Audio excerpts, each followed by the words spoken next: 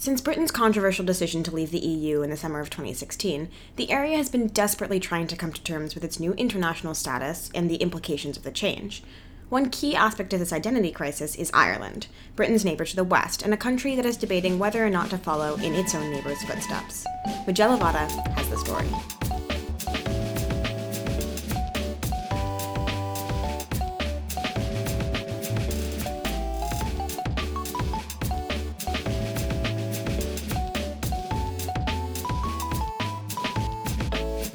Since 1973, when Ireland first joined the EU, known as the European Economic Community back then, the country has defiantly emerged from the shadow of the UK with the benefits of being an EU member state.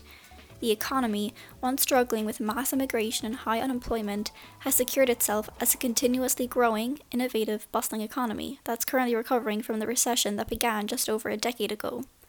Recently, the Irexit movement has gained traction, i.e., Ireland following Britain in leaving the EU. While the movement is lauded by anti-EU figures like Nigel Farage, the overwhelming consensus, according to surveys, is that an Irish exit from the EU is unwise. I'm Majella Votta, Irish correspondent for We the People.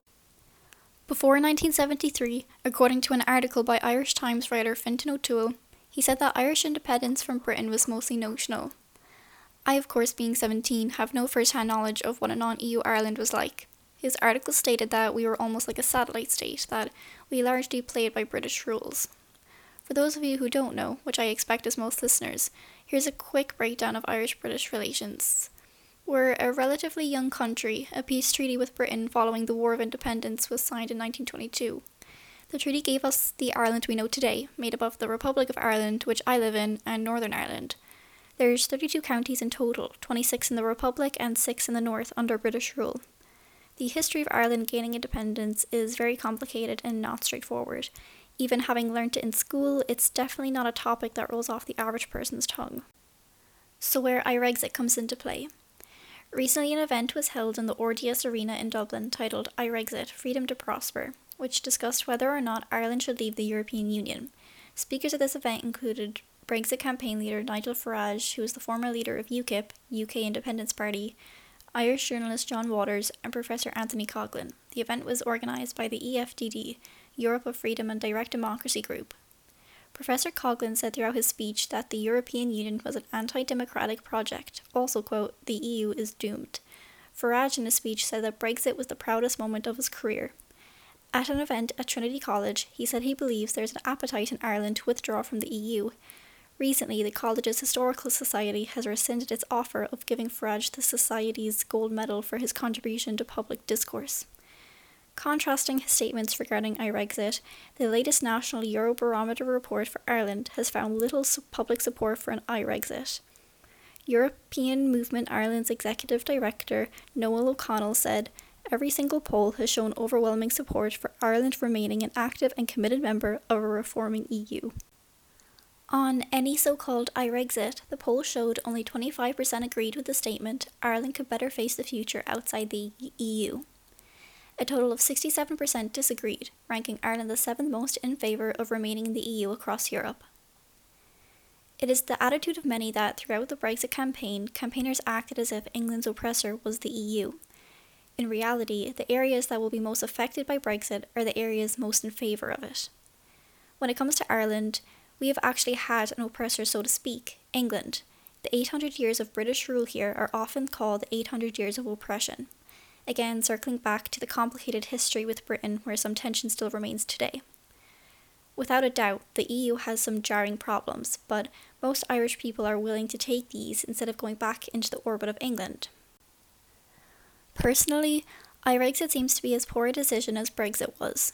For example, in school, in my business class, we learned about the benefits and importance of Ireland's EU member status, and those were quite stressed to us. Some of the benefits of being part of the EU play prominently in the lives of young people, like the right to move, work, and reside freely within the territory of other member states. Some other important benefits Ireland receives by being part of the EU is our employment opportunities, as being a member of the EU allows Irish citizens to freely move and live in other EU countries. EU funding has improved education standards in Ireland. Being part of the EU allows Ireland to work with other EU countries in combating issues like climate change, Also, our roads are safer, our beaches are cleaner, air travel costs have fallen, growth hormones and other harmful additives have been banned from our food, and employees have the right not to work more than 48 hours a week. On a different perspective of Irexit, an Irish academic and economist, Ray Kinsella, has said that Irexit should be considered in an attempt to soften the blows of Brexit on the Irish economy. He stated that Ireland's interests are so tied up with the UK's that it may not be able to afford to stay within the EU. The UK is Ireland's biggest exporter, and primarily the prospect of tariffs is most worrying for Irish businesses and a significant threat to the Irish economy. But this depends on how Brexit talks proceed. Currently in those Brexit talks, there is actually conflict between the North and Republic of Ireland border. UK Prime Minister Theresa May has talked with our Taoiseach, or Prime Minister Leo Varadkar, about avoiding what's called a hard border. What this basically is a strongly controlled, highly protected border rather than one where people can pass to and from with limited control. This hard border is not great news for Ireland. A free market think tank called Open Europe has claimed that every Brexit scenario results in the Irish economy taking a greater hit than Britain. Its research also reports that the harder the terms of the exit, the more damage that will be done to Ireland's finances. In a worst case scenario, Ireland could lose 3.1% of GDP by 2030. Going back to the days of a heavily fortified border is a grave concern for the Irish government. The country's budget in 2017 has already taken precautions to soften the blow of Brexit's impact. Currently, there is an actual set date and time that Brexit will happen in the EU, 11 p.m, Friday 29th of March 2019. Important in understanding everything that's going on is understanding what a soft or hard Brexit means, not to be confused with the hard border I just discussed. A hard Brexit would mean that the UK is unwilling to compromise on issues like the free movement of people and leaving the single market. A soft Brexit would see Britain copying Norway, who is not a member of the EU but is a member of the single market and has to accept the free movement of people as a result of that. To clarify, the European Union single market allows the free movement of goods, services, money and people within the European Union as if it was a single country. While that March 2019 date is still in place, there's an idea of a 2-year transition period to round up and implement whatever the eventual final Brexit deal entails. So, of course, as we're youth-focused at We the People, I looked into young people's reaction to Brexit. A survey suggested that over 70% of young people aged 18 to 24 voted Remain, while almost 60% of over 55s voted to leave. While this statistic clearly shows young people's attitude towards the referendum result, many students and young people were interviewed and did not feel as though Brexit will negatively affect career prospects.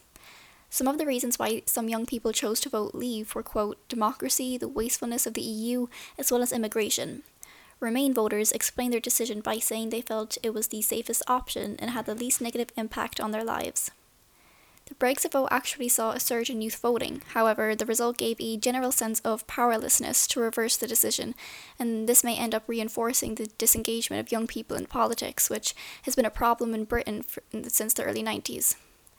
Quite interestingly, a former UK Education Secretary has said that the EU will only be sustainable if the deal works for young people. Justine Greening said in a Guardian report that young people could undo Brexit if the government strikes a deal against their interests. Also, Greening has asked Prime Minister Theresa May to endorse votes for 16-year-olds and to listen to their input about social policy and Brexit plans. Quite recently, a new campaign has launched called Our Future, Our Choice, which aims to deliver the will of young people when it comes to leaving the European Union. OFOC describe themselves as a group of angry, determined young people who think Brexit is a disaster and should be stopped. The manifesto states, our generation is set to receive the worst inheritance in peacetime history. If Brexit goes ahead, it is by far the worst aspect of our inheritance.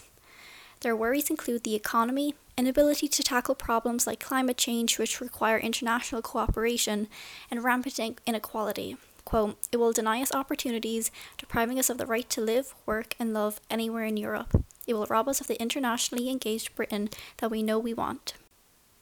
So I think it's safe to say that Irexit is not something we need to be worrying about at the moment.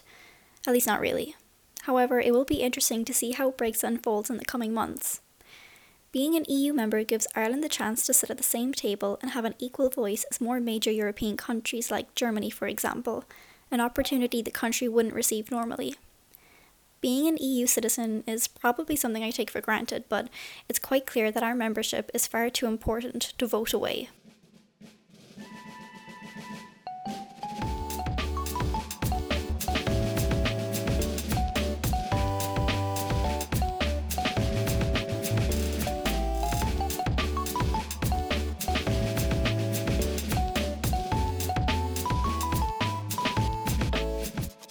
Thanks to Majella for a great episode. This episode was edited and recorded by Majella and produced and hosted by me.